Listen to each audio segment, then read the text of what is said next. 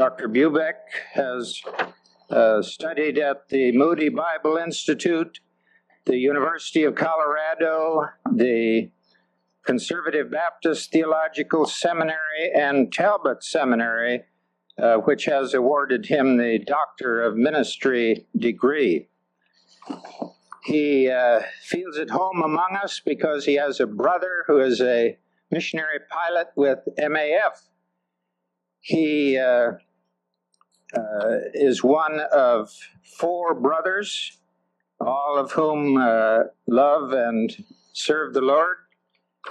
He is married and the father of 3 daughters who are also following the Lord.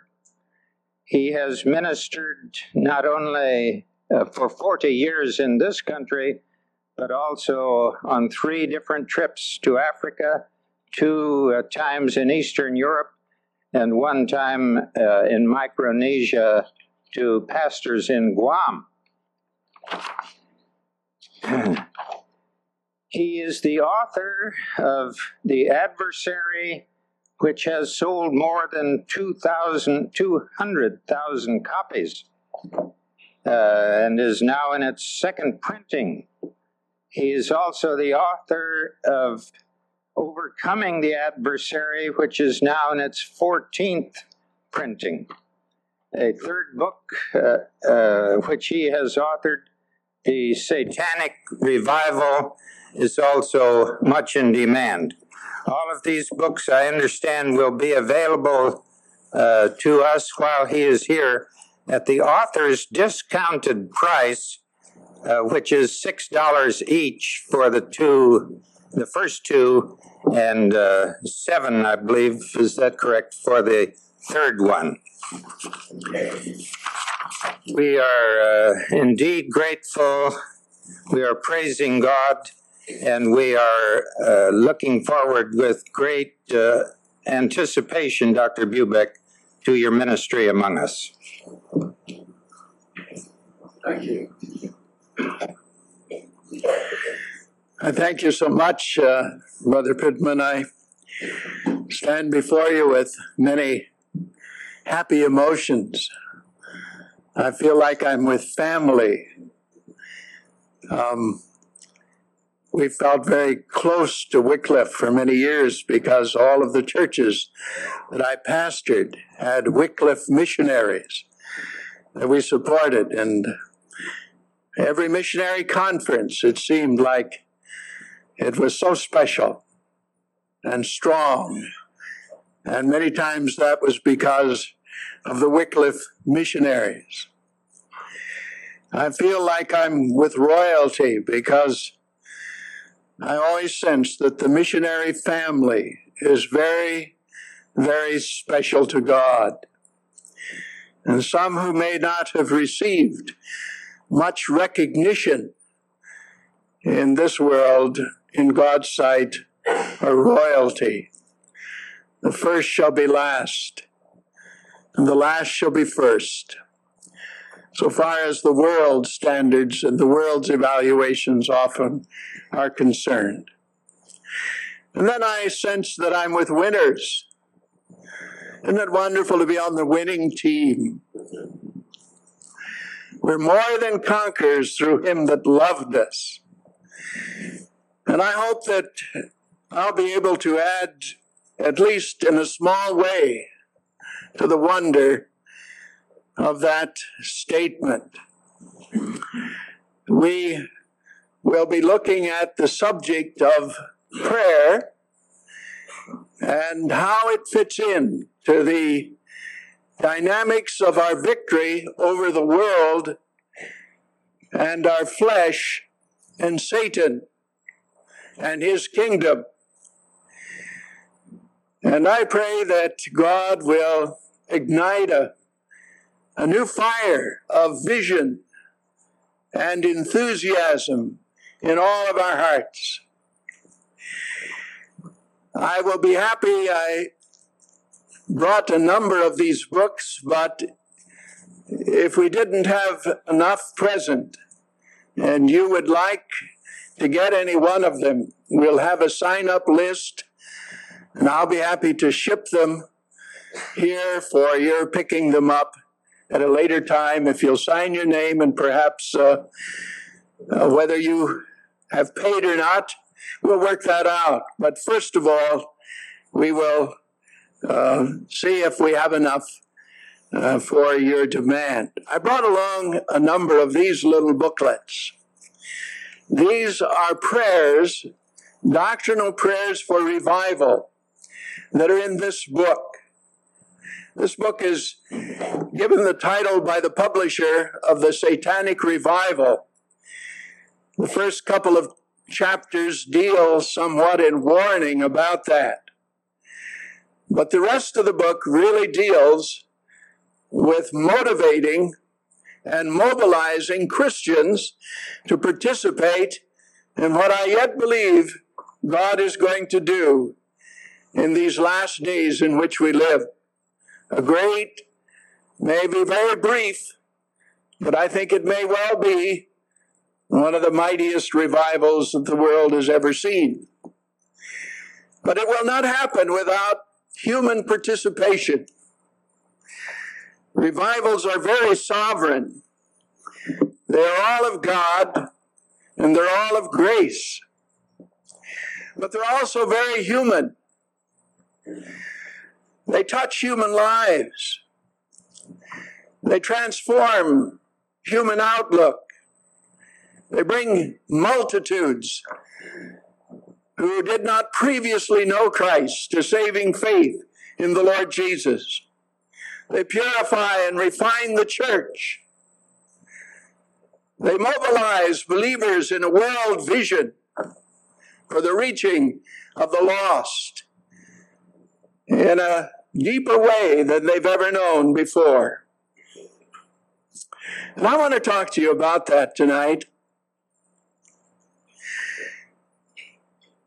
I began my study of spiritual warfare as a result of my burden for revival.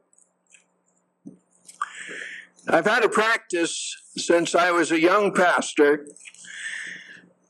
of walking and praying in the churches that I've pastored several mornings a week, 2 or 3 at least. And usually it would be early in the morning, but I would go over just to walk and pray in the sanctuary, out loud, pouring my heart out to God. God has taught me more in those places about himself than I could ever share with you. Almost everything that he's ever done with me and through me are related to those shut-away times with God. It was often a practice when I prayed that way that I would center on a particular subject. And since the topic of revival had been one that from my young years of ministry I'd always felt a burden for it, I found myself on repeated occasions praying for revival. And I remember it like it was yesterday. I was still pastoring in Wheat Ridge, Colorado, at the church that has a different name now, but it was the Fruitdale Baptist Church in Wheat Ridge. And I pastored there for 12 years, and it was toward the end of that 12 years. And God had blessed us so wonderfully. I kind of grew up with that congregation. I was just a young pastor when I started there, and we went through 2 large building programs with them. And I had been sent overseas by them for a ministry in Britain for 3 months. I had no thought of leaving there. But I was walking and praying for revival, sensing an unusual liberty to do so, when all of a sudden something happened. It was an experience. I've never sought experiences with God. But there have been times when he's drawn near to me. but he's almost broken my whole person before him. It's an awesome thing when God draws near to you. And on this very brief moment, as I was sensing unusual liberty to pray for revival, and I knew I was praying in the Spirit because I was hearing myself pray things with such articulation, I knew it wasn't of me. When all of a sudden, it wasn't a voice, it was a spiritual awareness. I knew it was from God. And that awareness said, before a revival like you're asking God to bring can happen, there will have to be a strong encounter with Satan. It so shocked me, I quit praying. And I just walked and wondered what that meant. I almost forgot about it because the Lord was in process of calling me from that church to Judson Baptist Church in Oak Park, Illinois, where we pastored for 9 years. It was a very traumatic thing for us to uproot from that church where we had pastored for 12 years, and almost everyone that was a part of the church had come in under my ministry, and everything was being blessed so wonderfully of God, and I couldn't imagine that he would call me from there, but he did. But when we were in our new congregation, this practice began again. And once again, I was walking and praying in this new sanctuary, sensing that same unusual anointing and freedom to pour my heart out to God for revival. And I was really just into the heart of my crying out to God when once again the same thing happened. Before a revival like you're asking God to bring can happen, there will have to be a strong encounter with Satan. This time I said, Lord, I don't know anything about that. And I don't know anyone who does, but if you have someone to teach me, I'm ready to learn. The first thing he did was just take me to this book.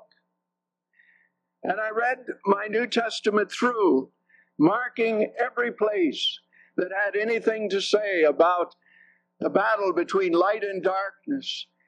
And I began to wonder where I'd been all my life.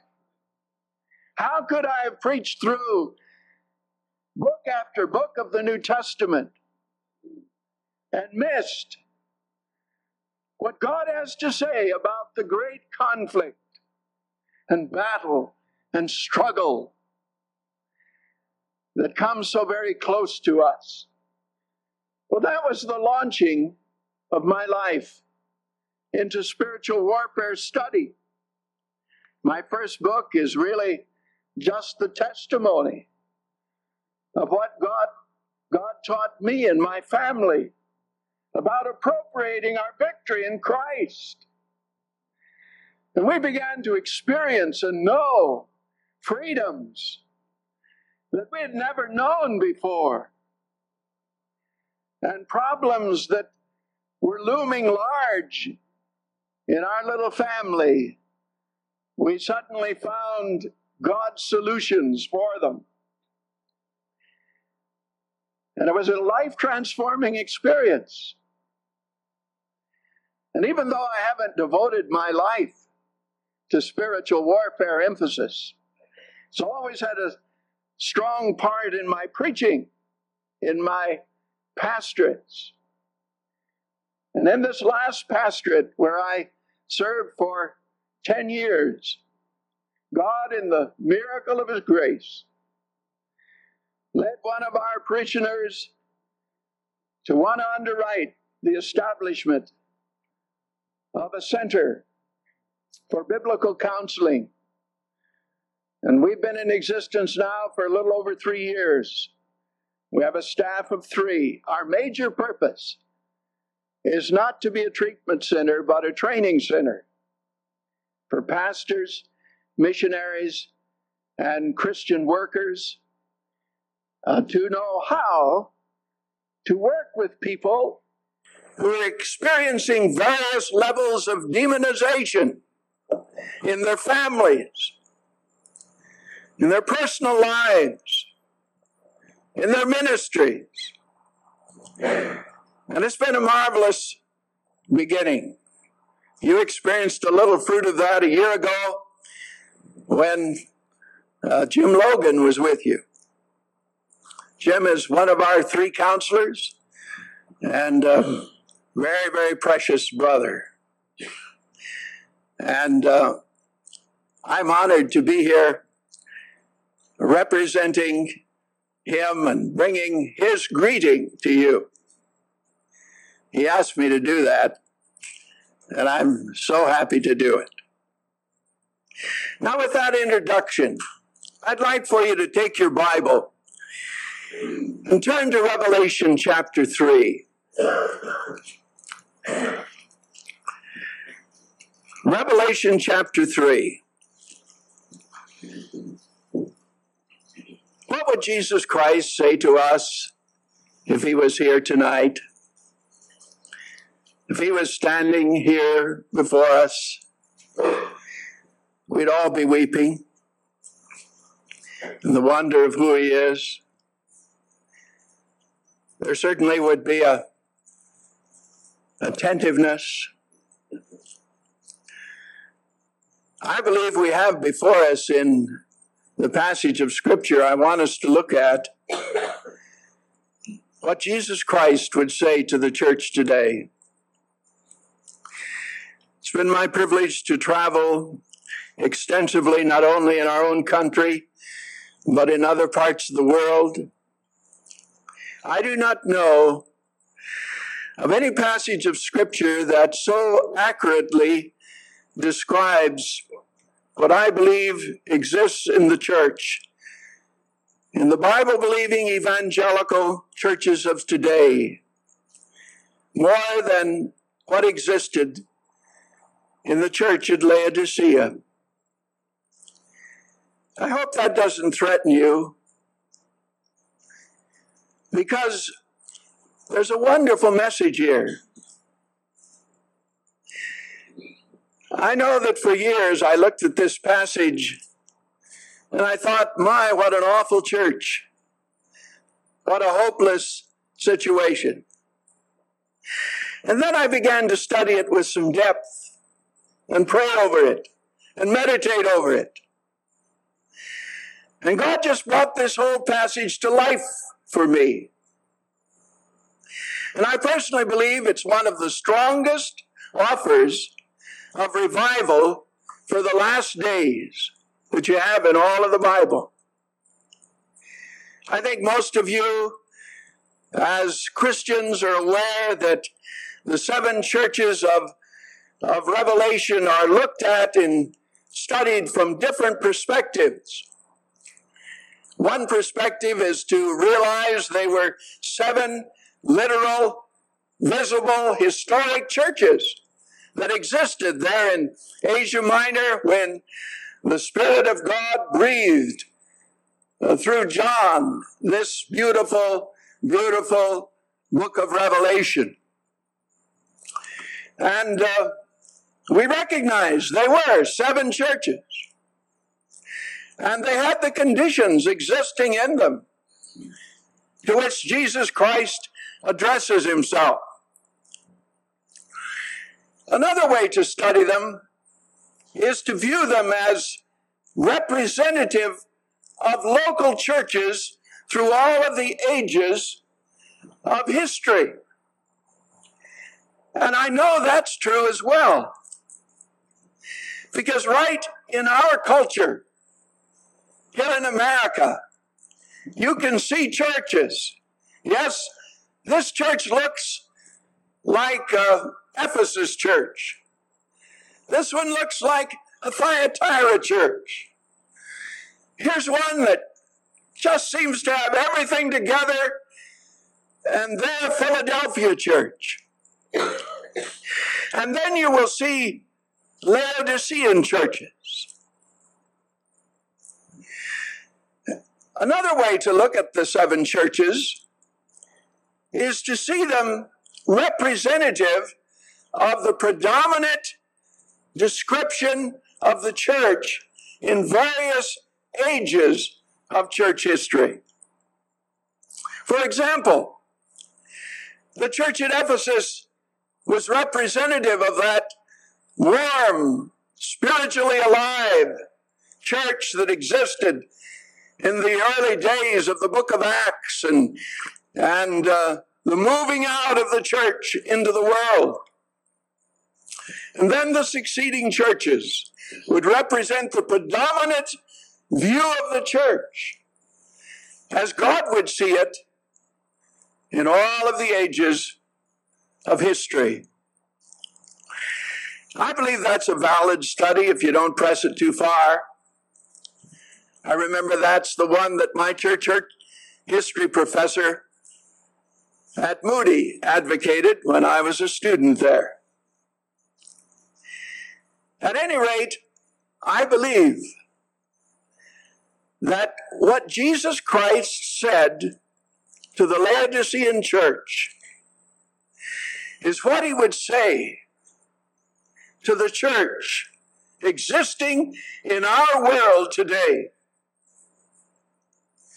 And to me, that has great significance. Here's the shepherd and the head of the church in his glorified, sovereign, omniscient understanding of who we are and what we need, speaking to us. Notice what he says. To the angel of the church in Laodicea write, these are the words of the Amen, the faithful and true witness, the ruler of God's creation. I know your deeds, that you are neither hot nor cold. I wish you were either one or the other. So, because you are lukewarm, neither hot nor cold, I'm about to spit you out of my mouth.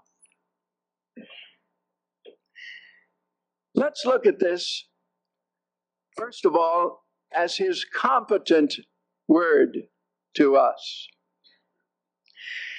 First of all, he's competent in his character credentials. Notice how he puts that. These are the words of the Amen. What a statement.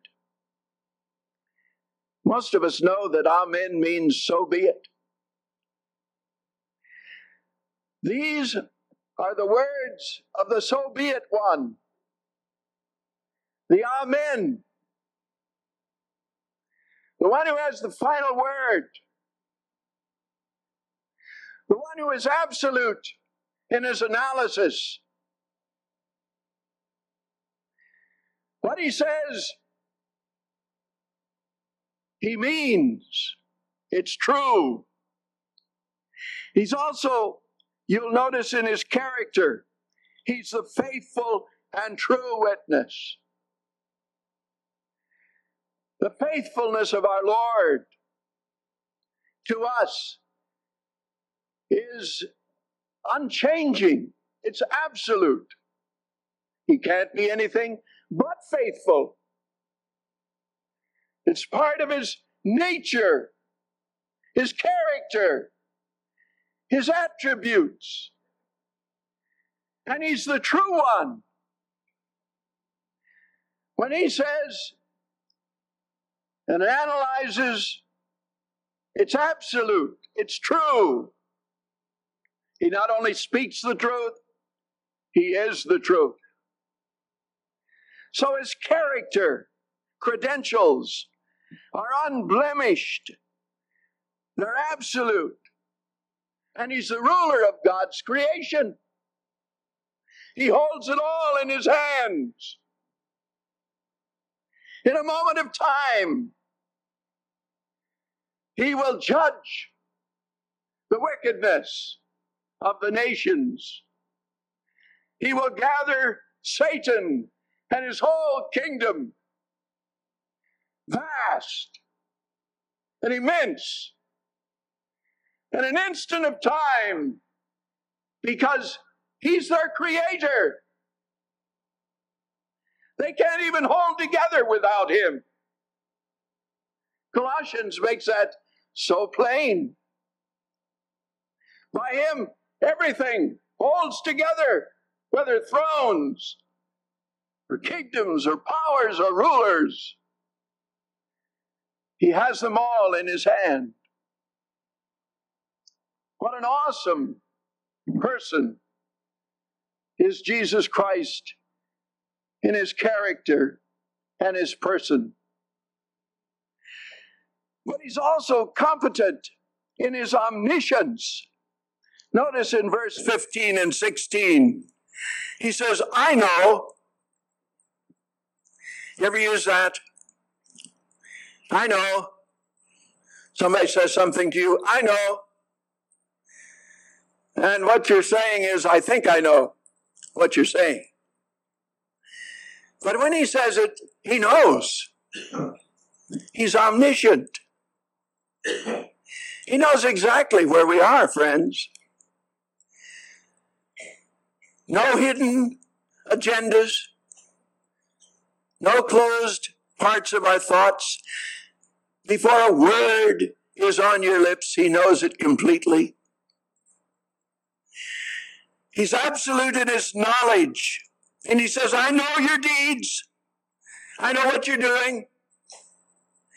That you are neither cold nor hot. I wish you were either one or the other. Now, why did he want them to be one or the other? Well, I think most of us can recognize why he would want us to be hot. Spiritual fire and fervency is what you're all about here. It burned like a fire in Dr. Cam's heart for so many years, and it continues to burn. And there's no way to explain you other than the miracle of God's fire is brought into being and sustains and keeps Wycliffe and Giles moving. It's all of God and all of grace.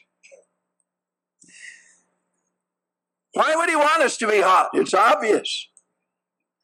He's talking about spiritual revival, spiritual renewal, spiritual fire.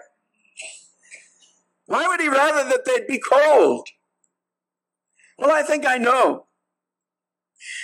I've discovered as a pastor, when somebody backslides, when his heart really grows cold and indifferent, that when God begins to chasten that person, and he always does, they know what it's about. And when he begins to turn on the heat, and whom he loves he chastens, and scourges every son whom he receives, they begin to get the message. But you find somebody lukewarm, apathetic, going through the motions, but there's no real hot fire in his heart for God. There's no clear-cut vision of who he is in living out his victory. And chastening begins to come in that person's life. And he begins to wonder, what's God doing to me? Why would he do this to me? It's very difficult for the Lord to deal with lukewarm, apathetic Christians. And Jesus says, I wish you were one or the other. Because you are lukewarm, neither hot nor cold, I'm about to spit you out of my mouth.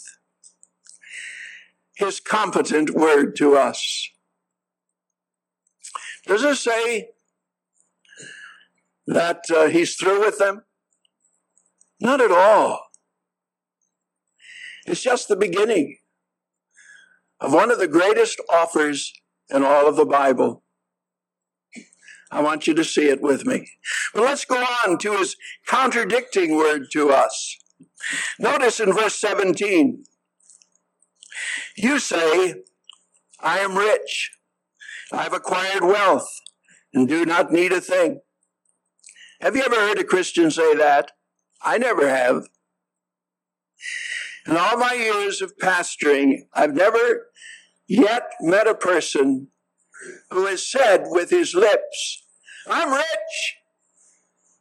I'm increased with wealth. I don't need a thing. But you see, man looks on the outward appearance, but God looks on the heart. And what he's talking about here is your lifestyle. And in your lifestyle, what's important to you?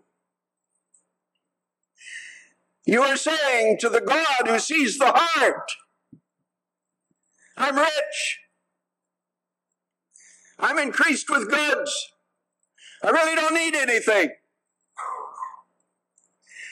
And before you say, well, that doesn't apply to me, how are you looking at yourself? Are you glad we live in a free nation? And you have a retirement, and you have a nice car and a nice home, health insurance. Now, there's nothing wrong with those things. But if that's really what your life is all about, then the diagnosis of Christ fits us more than we'd like to admit. And he goes on, and he speaks about the truthful diagnosis of us. Notice how he does it. But you do not realize that you're wretched, pitiful, poor, blind, and naked. I don't know about you, but I kind of feel that that applies to me. And it applies to what's happened to the Christian church in the years that I pastored, so far as the world is concerned. We have not really made a very dramatic impact in our country in the last 20 years. While most of us have been pastoring and serving the Lord, our culture has become more pagan. There's a revival of Satanism underway that's alarming.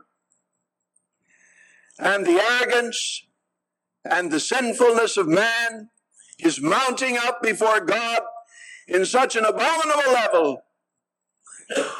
Judgment has to come of one kind or another. Why has that happened? Is it because the gospel that we proclaim is less dramatic and dynamic than the gospel that turned the world upside down wherever Paul went in a culture that was just about as wicked and rotten as a culture could ever become? Oh, dear friends, we need to examine ourselves in light of what is happening all about us. And dear friends, I'm not saying that to discourage us. Just the opposite. I hope that somehow God will use what Jesus says to us to arouse us to what He offered us. So let's move on. His correcting or His counseling word to us. Notice verse 18. I counsel you. I love that. I'm in a ministry of counseling and have been all my life as a pastor.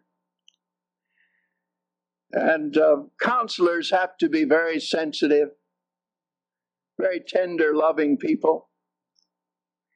Otherwise, you don't get any place. And Jesus Christ counsels us. He's different from Satan. Satan, he intrudes. He usurps. He tries to force us with his rage and his deceptions and his tricks. The Lord Jesus is just the opposite. He doesn't intrude. He's kind. As Isaiah saw him, he's a wonderful counselor. Anyone could sit down with him and just pour it all out, knowing he would understand, knowing that he would have answers. So he counsels you and me. What can we do about the church today and its needs? We can listen to Jesus. Notice what he says. I counsel you to buy from me gold refined in the fire, so you can become rich, and white clothes to wear, so you can cover your shameful nakedness, and salve to put on your eyes, so you can see. What does that entail? I'm sure there's depth of symbolism here that none of us really understand. But I know when he said we're to buy of him gold, that's true riches. It has something to do with what Peter and John had when they sat by the temple, or they came by the temple, and the cripple was there begging some coins, and they said, silver and gold have we none, but such as we have, we give you. Rise up and walk. And he was suddenly whole. That's spiritual dynamite. I don't know what white clothes to cover our nakedness means. I know it has something to do with the nakedness of the church, to really do something about the drug scene that is sweeping in upon our nation with ever-increasing calamity. And we seem naked to really stop it. I know it has something to do with the fact that the divorce scandal is sweeping through our culture and even into our Christian churches in dimensions and level that stagger us. And we seem so impotent, so naked to do anything about it.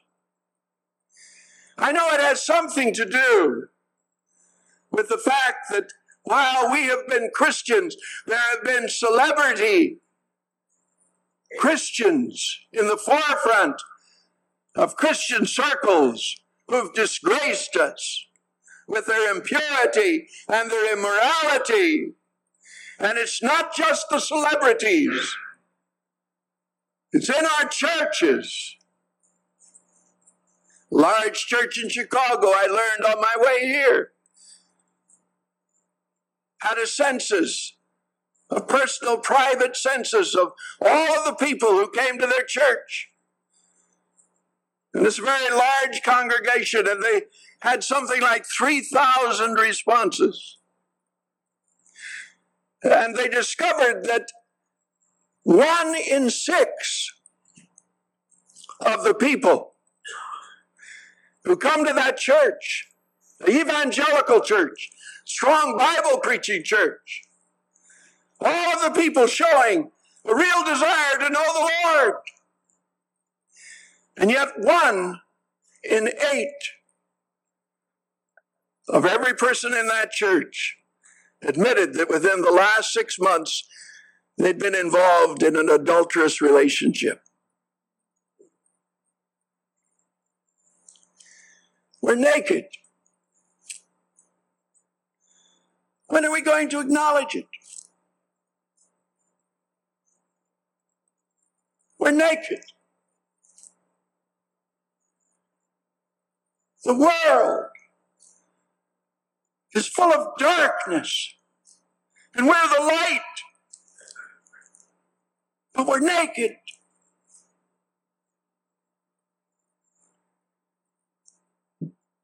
I don't know all that ISAV means, but I know it has something to do with spiritual seeing and spiritual hearing. I hope that those things don't make you uncomfortable to the point that you're discouraged. But I hope that they make you uncomfortable to the point that you say, I want to buy. You see, he's counseling us to buy. How do you buy? Well, Isaiah chapter 55 tells us exactly what Jesus was talking about. How do you and I buy gold, white raiment, eye salve in the hour in which we live? Notice what he says in verse 55, or chapter 55 of Isaiah, verse 1. Come, all who are thirsty, come to the waters. Come buy and eat. Come buy wine and milk. And there's that word, come, come, come, come. How do you buy? You go on with God and you come and you come and you come and you come until your prayer life becomes the passion of your life. And you're buying. Are you buying? Is your prayer life really buying?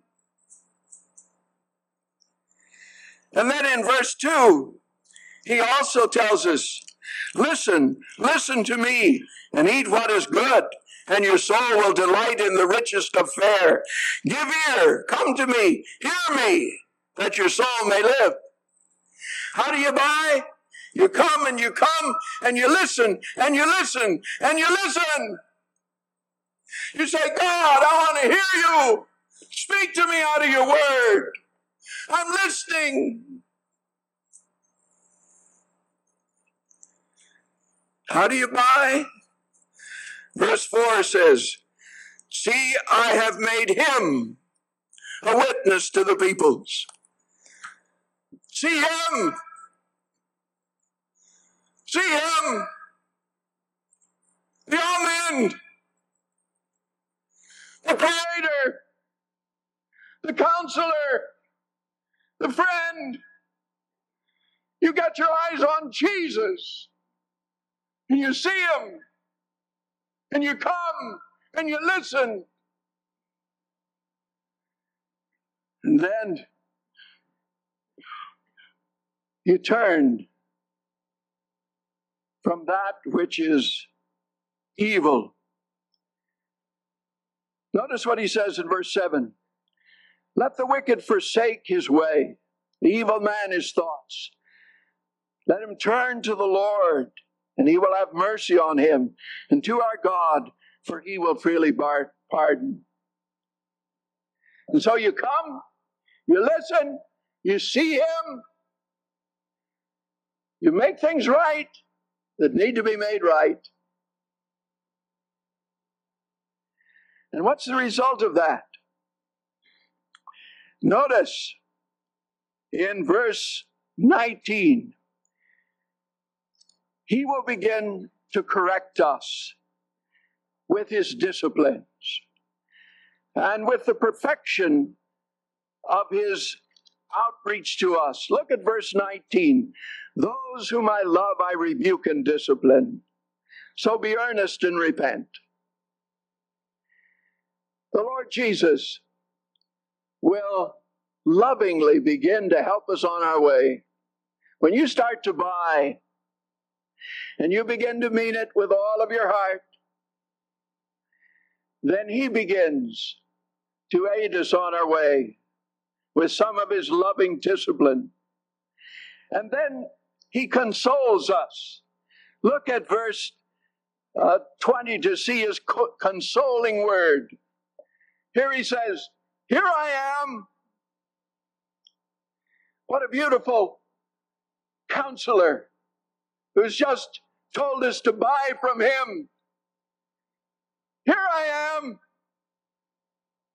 Oh, I believe Jesus Christ is just waiting for people who will look out upon what's happening in our country, who will see things like the present Senate's actions and the embarrassment to our whole nation of what's happening.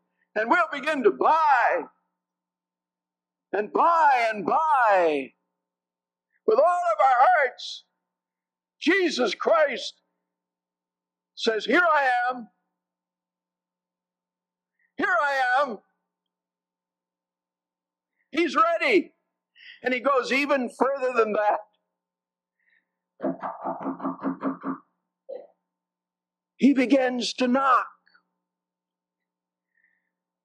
And what he's talking about here is not being saved, as we've often used this text, and I don't in any way disparage that usage of it.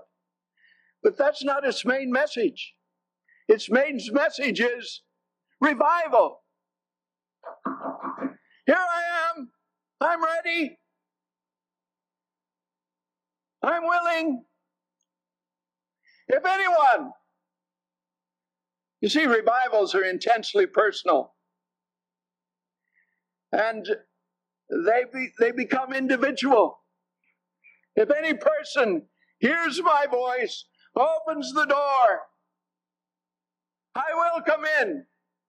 I like the way David Maines defines revival when he says that it's a tremendous consciousness of the nearness of our Lord.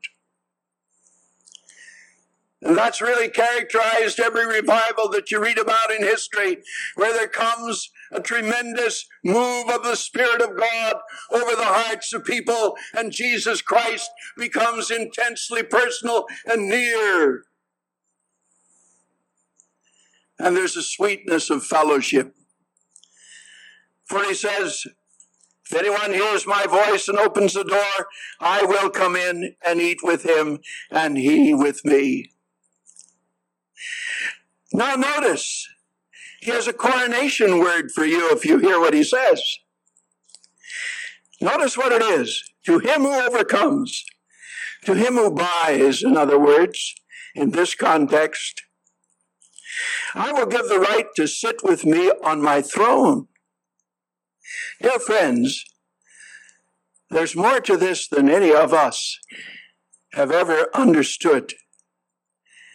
There's a royalty reward here for people who will take the words of Christ seriously and begin to buy.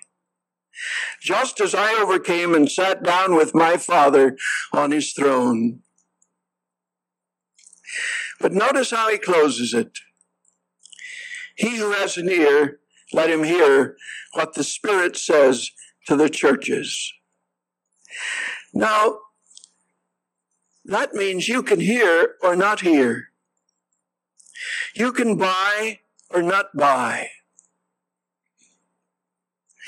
Are you really buying? Are you really hearing?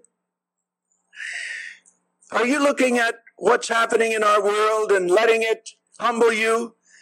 Let it break you? Let it embarrass you? Because it's happening while we're the spiritual life of the church. It's happening in our world, where we live. We're the only ones that can do anything about it. As we begin to buy and buy and buy. I close with one of my favorite stories. I heard it many years ago. It's about an old couple in a rest home. And they'd been married for over 60 years. And finally, it just came to the place where it was obvious that they couldn't make it anymore. So they went to the rest home. She was in a wheelchair and he hobbled around on his crutches. And one day they were seated in the room and she was in her wheelchair on the other side of the room. And he just was looking at her. And he thought back over all those years they'd spent together. And the children that they'd reared, and how wonderful a wife she'd been. What a gracious, sweet, and precious mother. And he just got kind of carried away in his reminiscing. And so he called across the room to her, and he said, "I'm proud of you." But she was very hard of hearing. And she said, "What did you say, dear?" So he said it louder, "I'm proud of you." "I didn't quite get that, dear. Would you say it again?" So this time he just fairly shouted it. "I'm proud of you."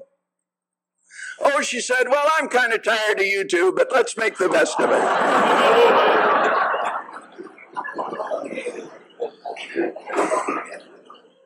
She never heard.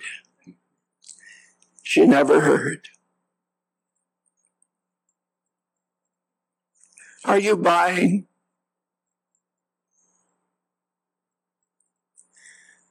Oh, your world needs you to buy, to buy, to buy gold,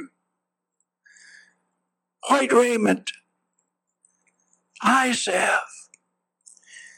You don't have to know all that means.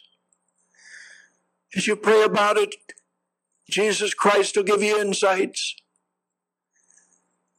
But it means you come and you come and you come and you listen and you listen and you listen and you see the Lord Jesus as the only answer for the world.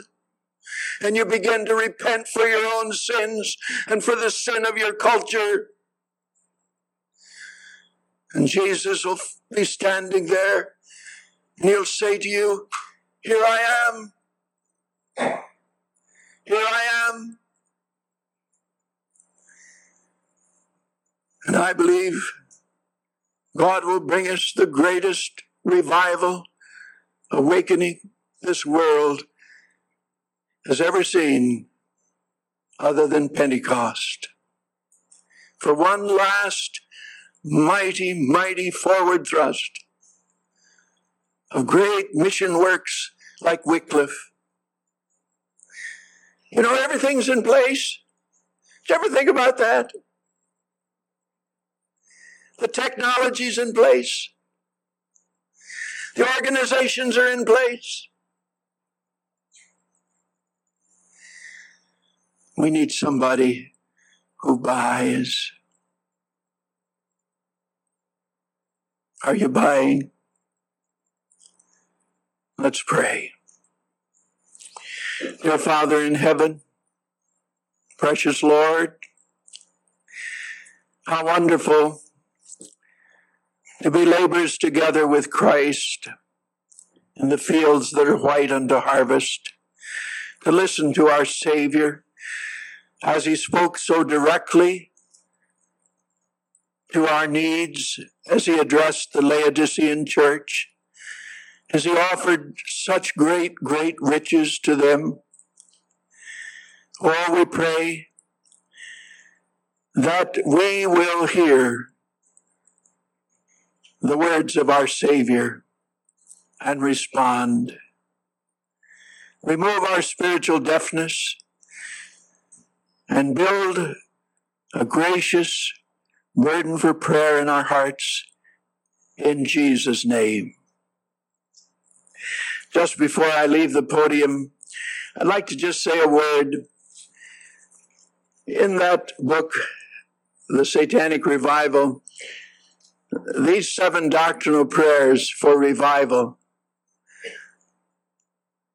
I believe, have a very important message to say to the body of Christ about praying doctrinally. And I hope that if you can't buy any of the books, you'll try to get one of these. And you're welcome to copy them.